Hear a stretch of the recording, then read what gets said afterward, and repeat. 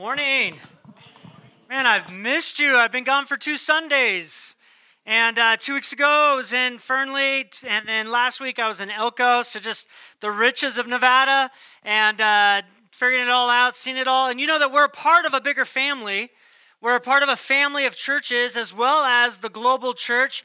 But as Living Stones churches, we're a part of 6 total campuses, right? One is kind of up and just budding. That's the Fernley one. And it's awesome to be part of something where you just can go into different cities and see what God is doing in our family of churches. And 2 weeks ago in Fernley, it's a brand new Living Stones that's rising up, and we're part of that. We're supporting that.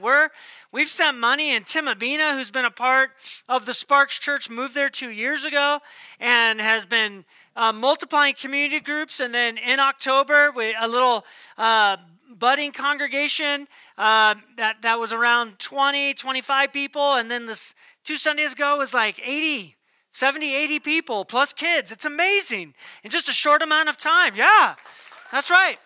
And you're a part of that. You're doing that. And we're sending our elders, we're sending people to serve, we're all in and we're invested there. Tim Abina is a part of our staff every Monday. And so like you're playing a major part in church planting in an area that needs a new church. And so God's doing it, and we're a part of it. And 2 weeks ago, Taylor, our student discipleship, our student group deacon, as well as communications, other things, works full-time here in the staff. He went, he preached, he threw some heat from the mound. And it was incredible. It was awesome to be part of it. And by the way, Super Bowl's over and baseball illustrations are in. So you're going to get a lot of that. That came up in the first service. We did a lot of that. All right. And then last week I was at Elko. And man, I've only been to Elko for prime rib once. And that was because I was driving through and it was like $7 prime rib. All right. And so I did that. But this is the first time I ever hung out there. I'm part of the Elko church, and they have 3 services in a small little sanctuary that seats like 150 people. And 500 people showed up last weekend. They're lining up on the walls. They're literally having to tell people there's no room for you. The fire department will not allow you to come into this building. They're like shoehorning people in. It's incredible. They're having to say no to something like 20 to 30 people a week who want to show up to church and meet Jesus, and they literally have to turn them away. They're in the middle of a 3-year building project, and by God's grace, hopefully that'll be coming to a close real soon. You're a part of that. That's happening in Elko, right? And it's amazing what and they're so alive, and they're full of the Spirit, and they're like, you could say any joke, they laugh. I mean, those people out there are amazing. They're amazing. That's because there's no Target, there's no Costco. They're just like something from the mainland, And so, but they're amazing. And they're like, Patrick Nathan's doing such a good job, and we're a part of that out there. And it was just incredible to see. And here's what happened. I preached 3 services out there, and then we did a training. I was there all day long. It was such a great day. But I ran into people who would say, when we come into town or we come into Reno, when we want civilization and Chick-fil-A, we come in, and they go, we love coming by the Sparks Church because the Sparks Church is warm and welcoming. It's like a family out there. And I was just like so full of pride. I was like, those are my people. I love these people. And just to hear their testimony of what it's like for them to come to our church. And so every church has its strengths, and it's doing amazing things, and God's growing us all, and we're part of a big thing. And so just wanted to give some vision and just say thank you for being a part of all of that, as well as giving time for you to text questions. We want you to text questions in, and we have some questions that we're going to answer, but if there's questions specific to this room, we want to get to those because we're all in this room together, not just kind of questions that have been raised over the week, but we're gonna start it out, and here's the point.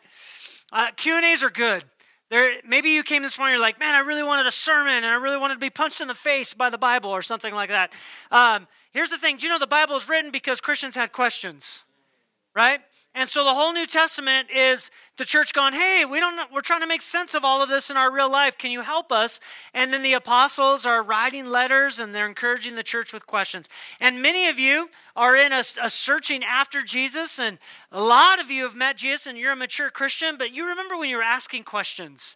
And so this morning, as pastors in the church, we get to kind of be a little more transparent, and you get to ask questions, and we're going to do that via the text versus like raising our hands, because that gets weird. And so you're going to text in your questions, and here, I want to just get the mind flowing real quick by just briefing us on where we've been on the attributes of God.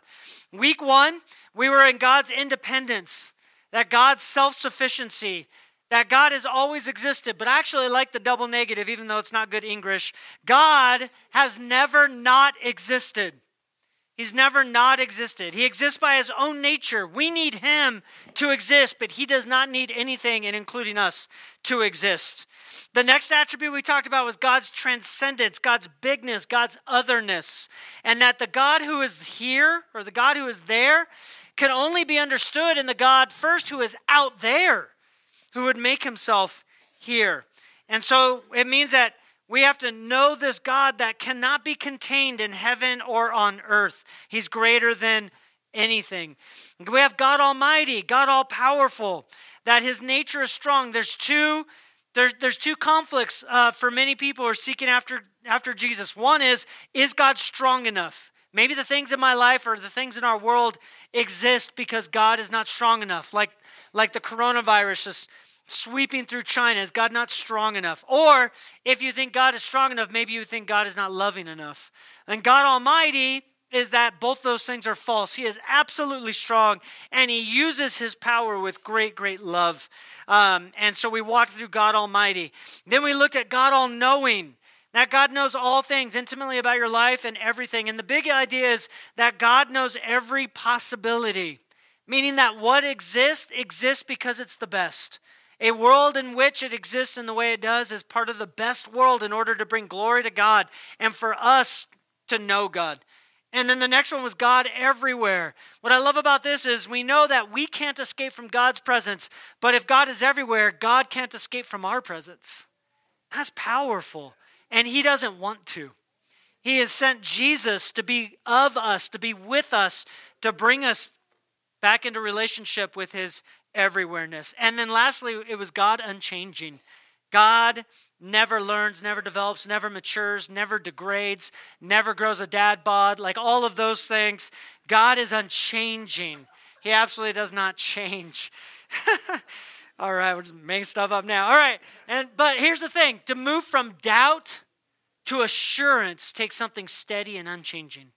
And the reason why we can have the full riches, Paul says in Colossians, the full riches of our assurance of faith is because God does not move and God never changes. So those are the attributes. This morning, we welcome any questions regarding the attributes and any questions, any other questions you might have, and we'll walk through some attributes and then we'll see where it goes, and they'll be on the screen and we're going to try to answer them, and let's play Stump a Pastor. All right, so here we go. We ready? That's a big question. Okay. First question. If God is unchanging, why did he flood the earth in the time of Noah and then change his mind? Or in 2 Samuel, when he relented and did not destroy Israel, he seemed to realize he shouldn't have done it or that, even though he knows all. Who wants to take that? One of you? Yeah, that's an easy one, right? Yeah. And then I'll give you a couple more examples in case you guys didn't think of that. So it seems like God changes his mind when he tells Adam and Eve, if you take of this fruit, you will surely die. And seemingly they don't die right away. They die, hundreds and hundreds of years later. And then there's also that time with Moses when the people of God have sinned against God, and God basically is like, hey, Moses, I'm going to wipe all these people out and start fresh with you. And Moses advocates with God to not do that. So again, two more examples of does God change? That 2 Samuel one is when David actually takes a survey and to see if he has enough people in his army to take out some other armies. And God just, he kills 70,000 people. And then he seems to turn his direction towards Jerusalem to destroy it. And yet again, David actually makes a sacrifice, and God says it changes his mind, really, and he doesn't destroy Jerusalem. So what the heck is going on here? I would say a lot of those examples and all those examples is really God showing his mercy over his wrath. So instead of displaying one attribute, and he's not changing, he's actually choosing to display his mercy and grace onto those people. But the real reason why is a big display of that is we're seeing an attribute of God's patience in all of those stories. A letting his wrath be held back because one day he's going to pour his wrath down on his son. And so it's really a mercy of staying up his wrath. So like one day he doesn't display his wrath here because he displays his wrath on his son later. So here he can actually display his mercy and grace. Yeah, that's good. Yeah, he doesn't change. He just waits. He waits. Yeah, He has that's patience. good. But it's also, he's not changing. His wrath does get poured out. That's right. It does come. It comes fully onto Christ. Yeah, that's good. And I think connected to that is this idea of God's attribute and time and being in, right? He's transcendent. He's bigger. He's bigger than anything that exists. And we think of time. Time is not just minutes and seconds and hours, but time is the sequence of events, right? And so for God to be outside of time, it means that he doesn't experience the sequence of events like we experience. So we have this great big God who is transcendent out of time, trying to relate himself and his will and his understanding in terms that humans can understand, right? He's trying to reveal himself. So it's anthropomorphic. It's God's infinite nature and non-sequential existence trying to make himself relatable and to reveal himself to humanity. So he's going to use terms that humans understand in order for us to know what it's like to relate to a transcendent God. And so God doesn't experience change because he doesn't experience sequence of events, right? That's something that we do inside creation. And if he's outside of that time and he's outside of those events, then he's not changing his mind at all, but he is revealing himself in time through human language, which is the only way for him to reveal himself to us. He couldn't reveal himself into some kind of like God language because we don't speak that language, right? And so he has to reveal himself in a way that makes sense to us. And I think there's a great example of this is that in light of that, there's a decretive will of God, a will in which God decrees what will be.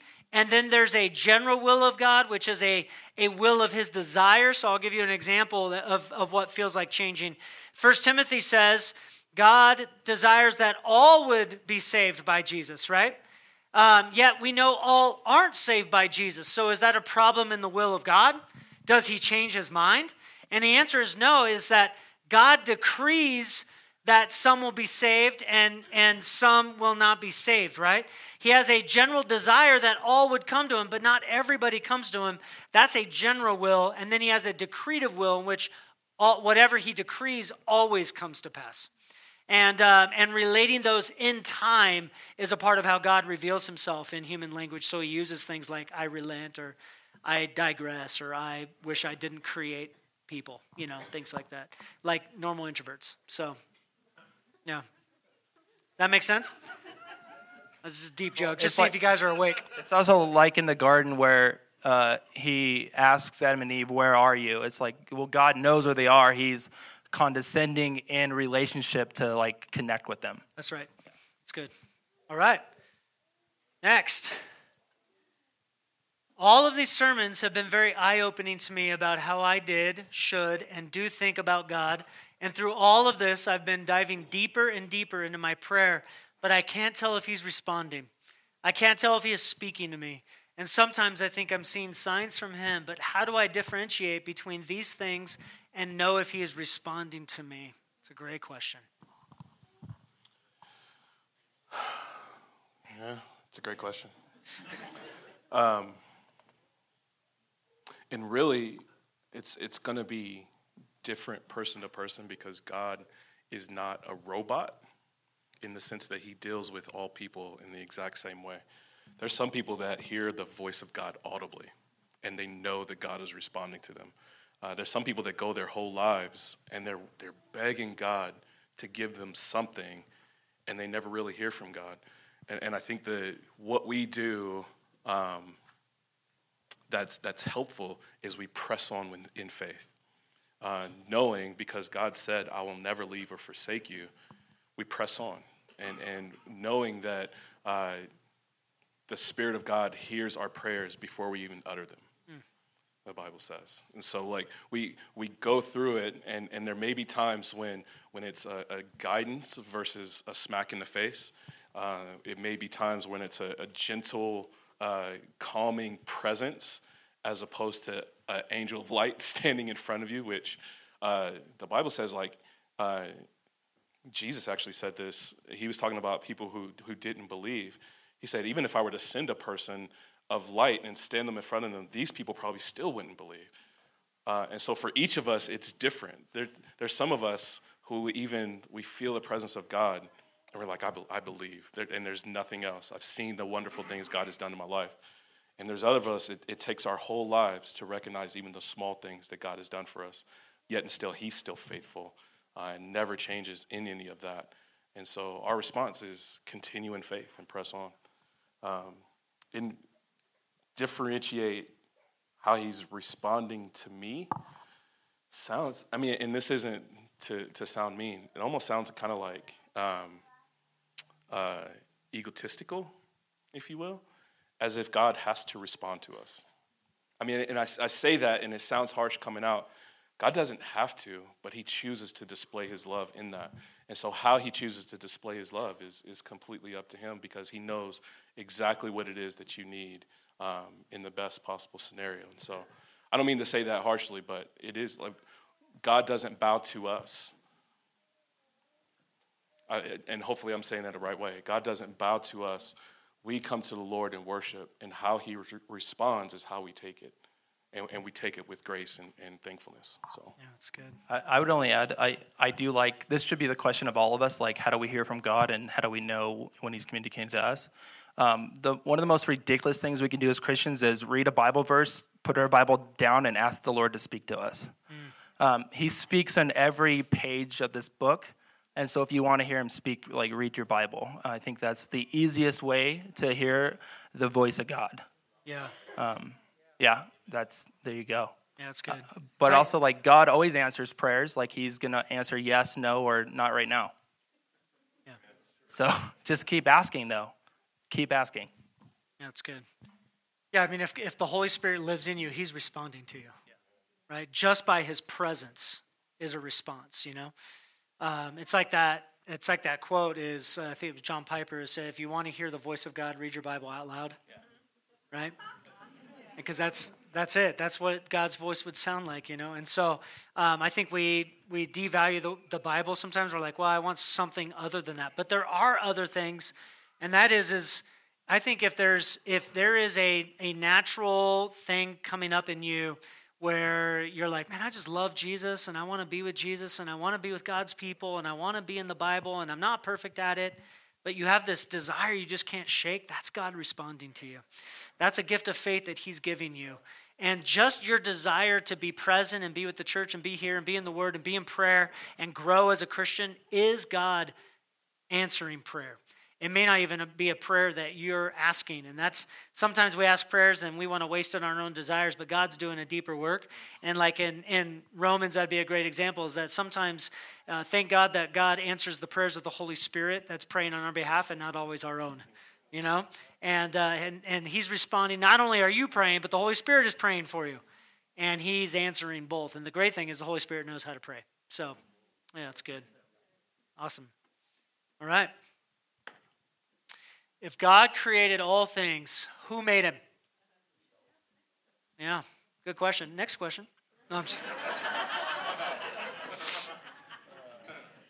This one's good. I mean, this one is somewhat philosophical and faith. I mean, just trust in the Word of God. How would you guys answer that? If anything created God, that would be God. So God's the only uncaused cause. He's the only uncreated creator. So the characteristic of him being eternal means before anything was, he was. So no one created God.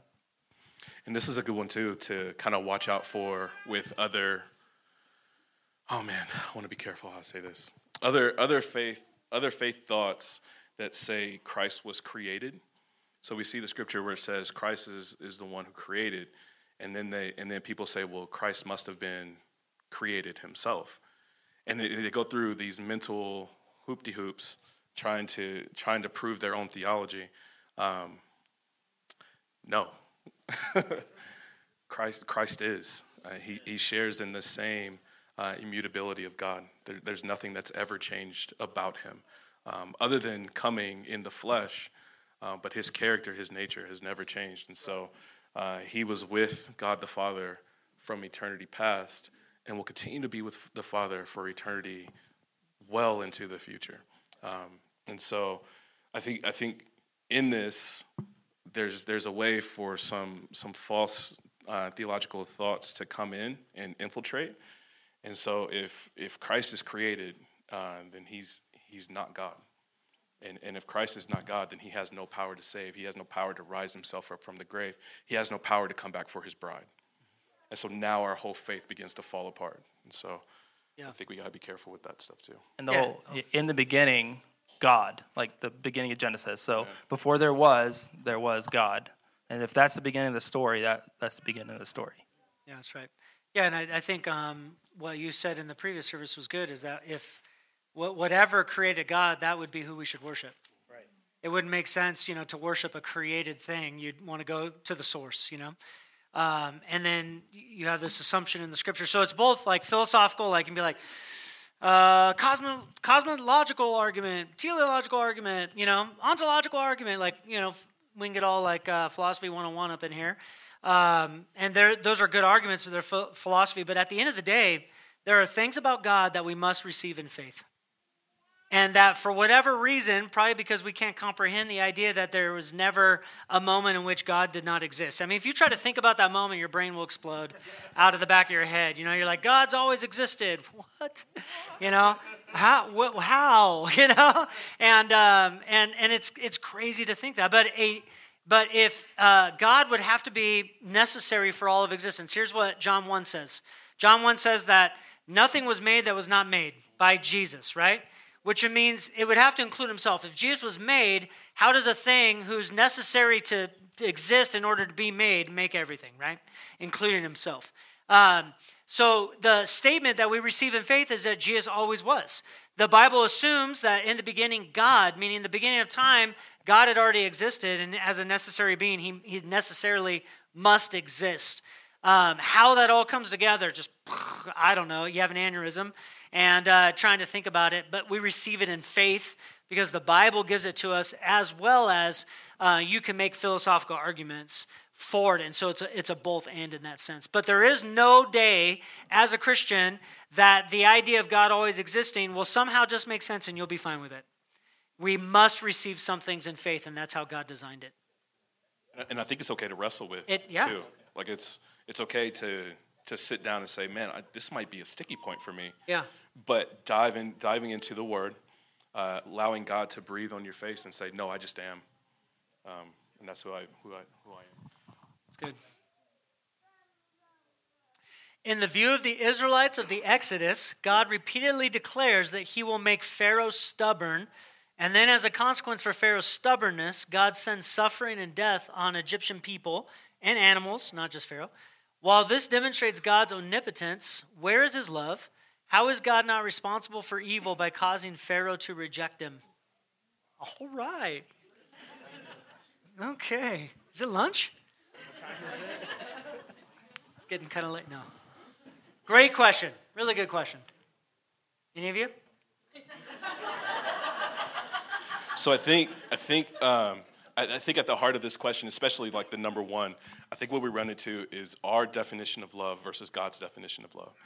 And so now we have this cultural thing on what does it mean to love? And you could debate this, and people have debated it for centuries. God is not like us, therefore doesn't share our definition of what love is. For God, displaying his power to his people is the greatest act of love that he could show. Showing his people, I am powerful over all things, including the Egyptian gods who think they control everything. I'm going to display my power. If you look at all of those plagues that God sent to Egypt, they were all power over a particular god that Egypt held to. And so each one, he was debunking Egyptology and saying, no, I am. And so 10 times he says, no, I am, I am, I am. And all of his people, the people that Moses was sent there to redeem, are praising God, saying, yes, he is, yes, he is, yes, he is. I think it's a great display of love that he's having for his people. Kind of sucks for Pharaoh, but if you read Romans 9, it says that God intentionally raised Pharaoh up for this very particular purpose, so that God could display his power to his people. And so it seems harsh to us in the same way that we would see our lives right now and say, why does my 5-year-old have cancer? And our response as those who worship Christ is to the glory of God. And how God uses that is up to him. But man, I think it's a great display of love, actually. Yeah. I think the starting point for where is his love, when we wrestle with it, we're typically making us the starting point of love. We're making we're elevating ourselves. One of the answers is, where is the love? It's on himself. I know, Black Eyed Peas, I knew you were going to do it. I just set that one up. I knew it, yeah. So where is the love? It's on himself. So we got to first realize that God's greatest affection, which is why his affection comes our way, is that it's for himself first. And God is not egotistic in his love, because he is, as we've seen the attributes, utterly perfect. There's no disqualifying factor. There's no malice. There's no evil intention. And so therefore, for him to love himself fully first is for our greatest good. Because if he didn't love his own glory, we would get nothing from him. But because he loved his own glory, he sent Jesus, right? That was the whole idea, is that when Jesus was on the cross, and there's popular worship songs about this, but when Jesus was on the cross, he wasn't first foremost thinking of you and me. He was thinking of God. He was thinking of his Father in heaven. God, the Trinity, loves each other with a perfect love, and because of that love, it comes down as affection and salvation for us.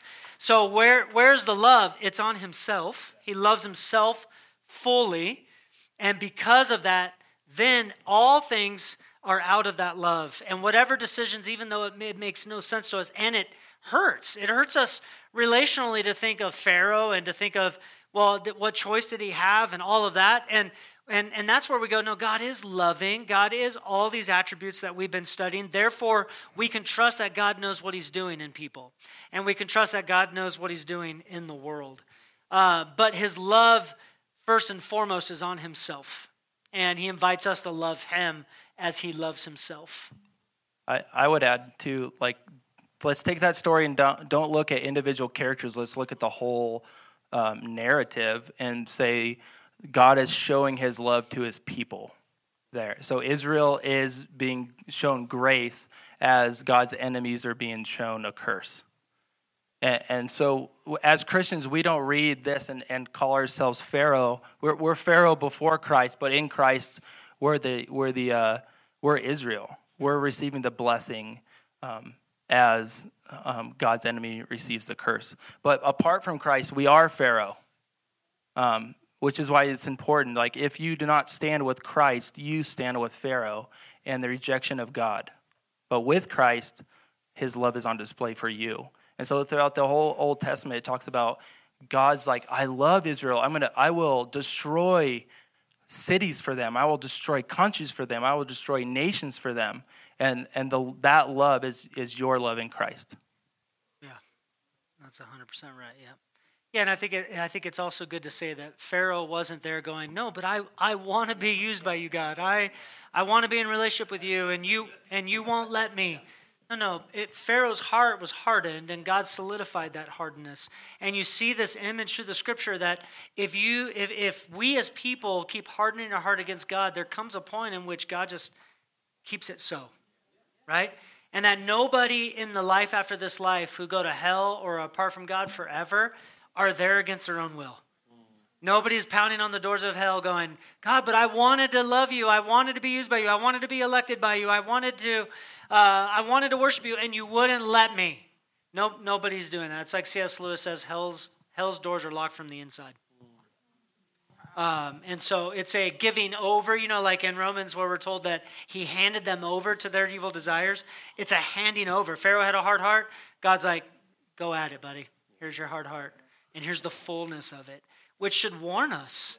It should warn us that there are moments where we see in the scripture where there was no coming back from their hardness of heart. They wanted so much to rebel against God, God handed them over to their rebellion. And because it's a grace of God that we would ever come to him, right? So if you heed the call of God, listen, and give your life, give your heart, because you don't want to be caught in hardness. Yeah. So I'm trying to process this second question. Is God not responsible for evil? I'm looking back through the Bible. The ancients didn't have a problem with this.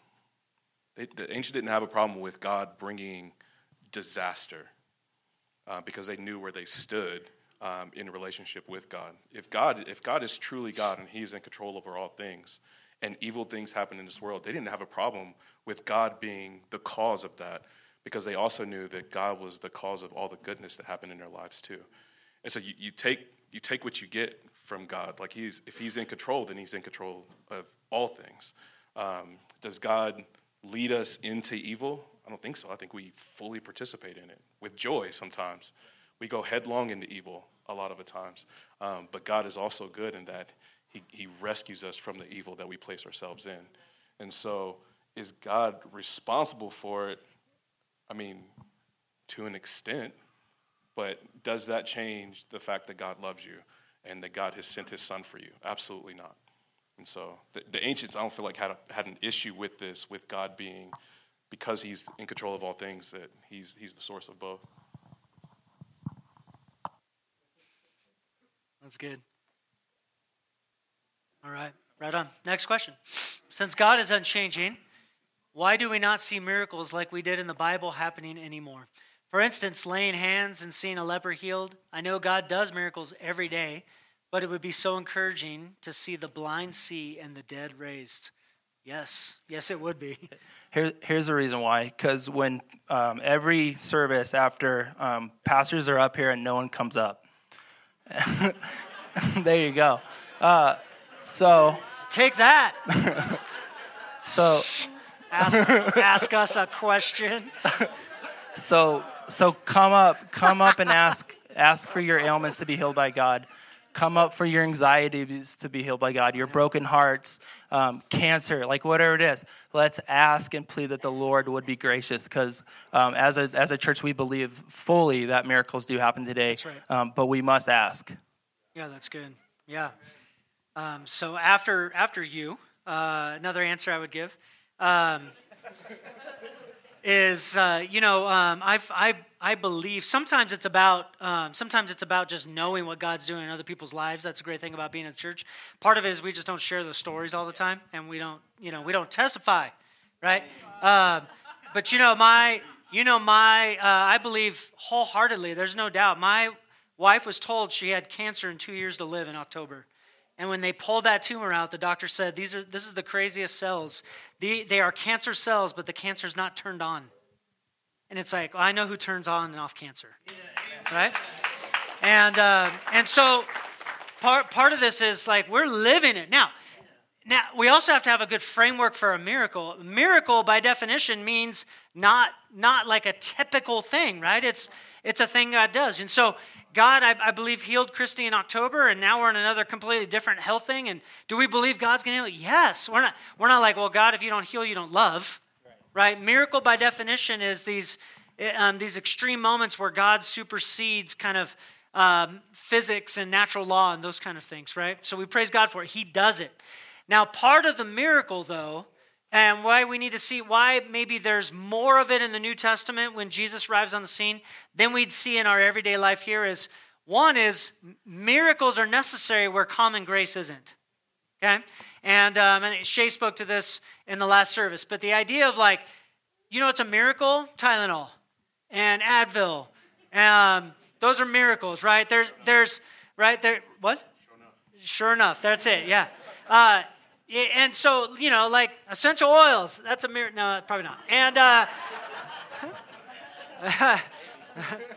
know, yeah. If the devil did miracles, essential oils. And just joking. Just joking. No, so the idea is there's common grace. Well, in places and countries where there isn't that kind of common grace, there's the necessity for miracles. That's one. Two, where there's testimony for the gospel. When Jesus' miracles happened in the New Testament, it was to inaugurate a new kingdom. And in that kingdom comes ultimate healing. And you know what's greater than a man seen? A dead spiritual soul come alive. That's the way the Bible talks about it. And I'll tell you this because when the guy was lowered through the roof and Jesus, first he forgave his sins, and they're like, you can't forgive sins. And he goes, so that you know that the Son of Man can forgive sins, pick up your mat and walk. And the point is to see the miracle so that you would have confidence God can forgive sins. But what we want is like, God, you forgive my sins. That's cool, but I really want you to do a miracle. And we reverse the purpose of the inaugurating miracles of Christ so that we would know that we can be forgiven. That's what Herod was after. That's what Herod was like, show me a miracle, show me, and yeah. then I believe. That's right.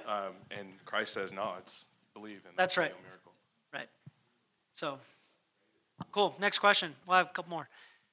Should Christians picket abortion clinics or boycott gay bakeries? Do Christians need to protect God's sovereignty? All right, it's a good question. Should we picket abortion clinics and boycott gay bakeries? Do Christians need to protect God's sovereignty? So I'll kind of answer the first one by not answering that one. Because I would say picketing, if we're doing like a protest thing, it might not be helpful, or boycotting. So those are, I'm going to go into like a gray area of preference for the individual Christian, whether that would be something that God is calling you to do. I don't think we can stand from the stage and command you to do these things or command you not to do these things as well.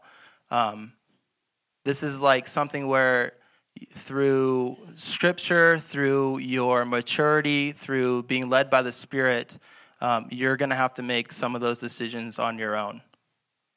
With pastor's help, like, come, let's pray, let's talk about these things. But I'm not willing to give an overall answer of yes or no on those. Because sometimes I would think yes, appropriate, and other times I would say no, not appropriate. They almost seem to be two questions that go in the opposite direction. One is about what offends us. The other one is kind of a weird, like, do we need to be God over God? God protects us. Why do we need to protect God's sovereignty if God is the one who's protecting us? It's like a weird, I don't know. Do we need to, has God placed us within culture to point culture toward Christ? Absolutely. Absolutely. Do you do that by picketing? I've seen people picketing, and there's not a lot of Christ. There's his name, but there's not a lot of your sins have been forgiven. Come to Christ because he loves you. There's not a lot of that. And so anything that doesn't point to Christ is pointing away from Christ. And so you do have to wrestle with that.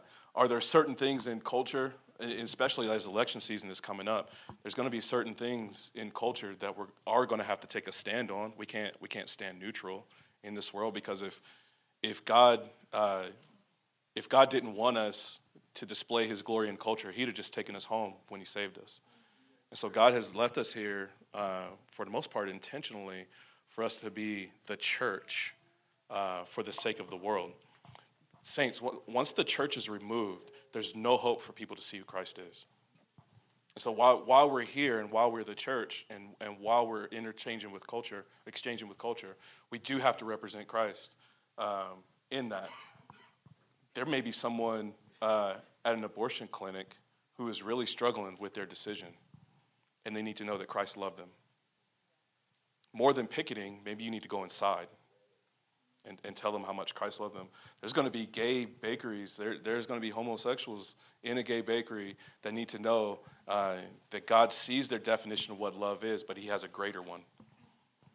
And you want them to know that definition of love. I feel like we stand outside, some people stand outside with their pickets as a way to separate themselves from the world, when Christ says, no, I want the world to come to know who I am. And so there's a relational aspect that I think we need to enter into more, that kind of stuff kind of blocks. But like Tyler said, like if it's on your conscience to go and picket, and that's what you feel like God is leading you to. I also don't want to say like everyone that has holding signs up outside an abortion clinic is picketing. Some of them are actually trying to engage ladies as they're going in, and there's been ministries across the country that see babies getting saved through that. So there is something there. That's why I don't want to make just a cookie cutter statement on that. That's a messy situation.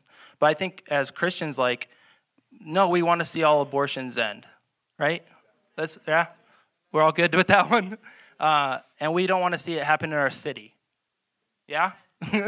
And so, like, there's ways to, in America, to use our democratic system to write public officials, to go to city council meetings, and then, I think... Maybe run for legislature. You should. Yeah, we should support Christian candidates for sure, like real Christian candidates. And then, but that's something we should see. But yeah, let's talk about that kind of stuff. But no, God, we don't need to protect God's sovereignty either. Like, he just let him be who he is, and he does the work. Yeah, I feel this one is weighty. This is a weighty one. And I think that some thoughts on the second one. I think about protecting God's sovereignty. That would be like if somebody breaks in the middle of the night, my 13-year-old wakes up to defend the family. Now, I need my son to tell the world that my dad protects the family, but I don't need him to protect my power and strength, right? Like, that's up to me. And push you out the way, like when you're trying to protect. Or push me out of the way. I got this, Dad. He is 6'1", so maybe he should. He's like, Dad, I got this. Yeah. But I think for Christians, I think here's the thing, and I think these are connected. God is a big boy, and God can defend himself. I don't find it necessary. I think I don't want to say things and make it offensive or make God kind of an offense to people. I want to be very careful how we say things, but not so careful that we make him more palatable. Because then we like, I'll give you an example, and it goes back to the other question too. Deuteronomy, we're told that God kills and God heals. God destroys and God makes alive. He says that, and we're like, well, God doesn't really kill. That's what he says. Now, that's not separate from all of his attributes, but God has that authority and ability. And none of us are owed anything by God. God can destroy us and he would do us no wrong because he is infinitely valuable and we are infinitely rebellious. So the idea that I'm going to wrestle God's morality based on what he does in my life is... That's not a good position to be in. I don't need to defend. I want to make sense of him, and I don't want to be offensive. I don't think God's looking at us to do what he can only do. But he is asking for us to tell the world about it, because the world needs to know he's sovereign, and we're not. To the first two, I think I have some thoughts on this, and I do think there is a sense of personal conviction. The Bible says if it's a conscious issue that it's a sin, it's a sin. So I don't want to tread on that, but I do want to evaluate why we would feel like that's a sin. I think there's a sense where let me deal with the gay bakery. Paul says it's not those outside the world we judge; it's those in the church. Okay, so if I apply Paul's logic, it's not that we should avoid buying cookies from somebody who is gay. They might make really great cookies. and I'm a big fan. So we don't have to avoid that because they're not inside the church. Now, I think that if it was a baker and they said, I'm a Christian and I love Jesus and I'm following the Bible, but I disregard what the Bible says about homosexuality, then we have a completely different issue. Because they're holding up the name of Christ, but they're not holding up the Bible, right? So that's a different issue. But that has nothing to do with being gay. That could be anybody, right?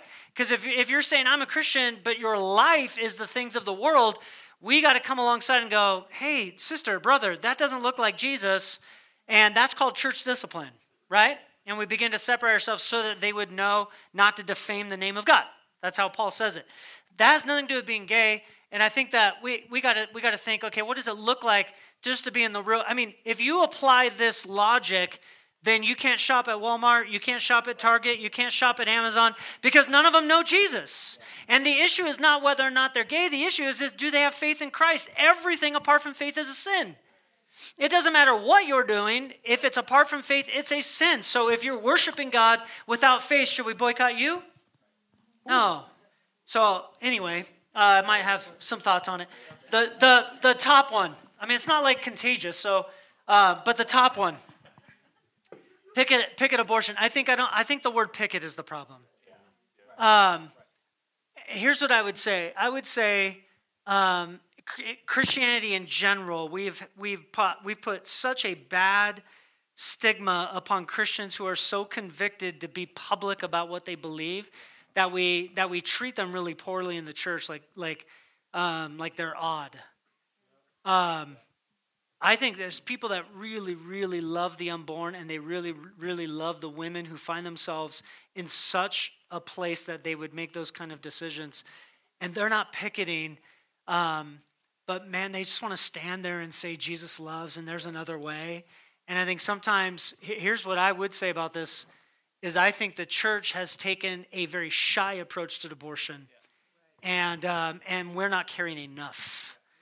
I don't think we should pick it. I think it's the word, but pray, use our leverage, be a part of the community in a way that can be helpful. And some of us feel convicted that we should be outside, front and center. And those are baby lives that are being destroyed every single day. And the church is like, well, we probably shouldn't interrupt that. I have a problem with that. I have a major problem with that. I don't think we should. I think if we do anything without love, it's just a gong. I think that if we do it in a way that's not above reproach, then we don't do anything for the name of Jesus. Romans 12 says, live in harmony with all people so far as it's up to you. So what does it look like to stand against great sin but be in harmony with people? I think those are the challenges. And so I think we apply the scripture to that end. So, like the should is where I'm not willing to say should or should not. Right, yeah. Could or could not, yeah. Yeah. Or how. How, yeah. Because we got to remember John Piper was arrested for protesting outside abortion clinics. That's right. So like a guy that we all love went to jail for it. So we can't just say no. Right. Shouldn't do it.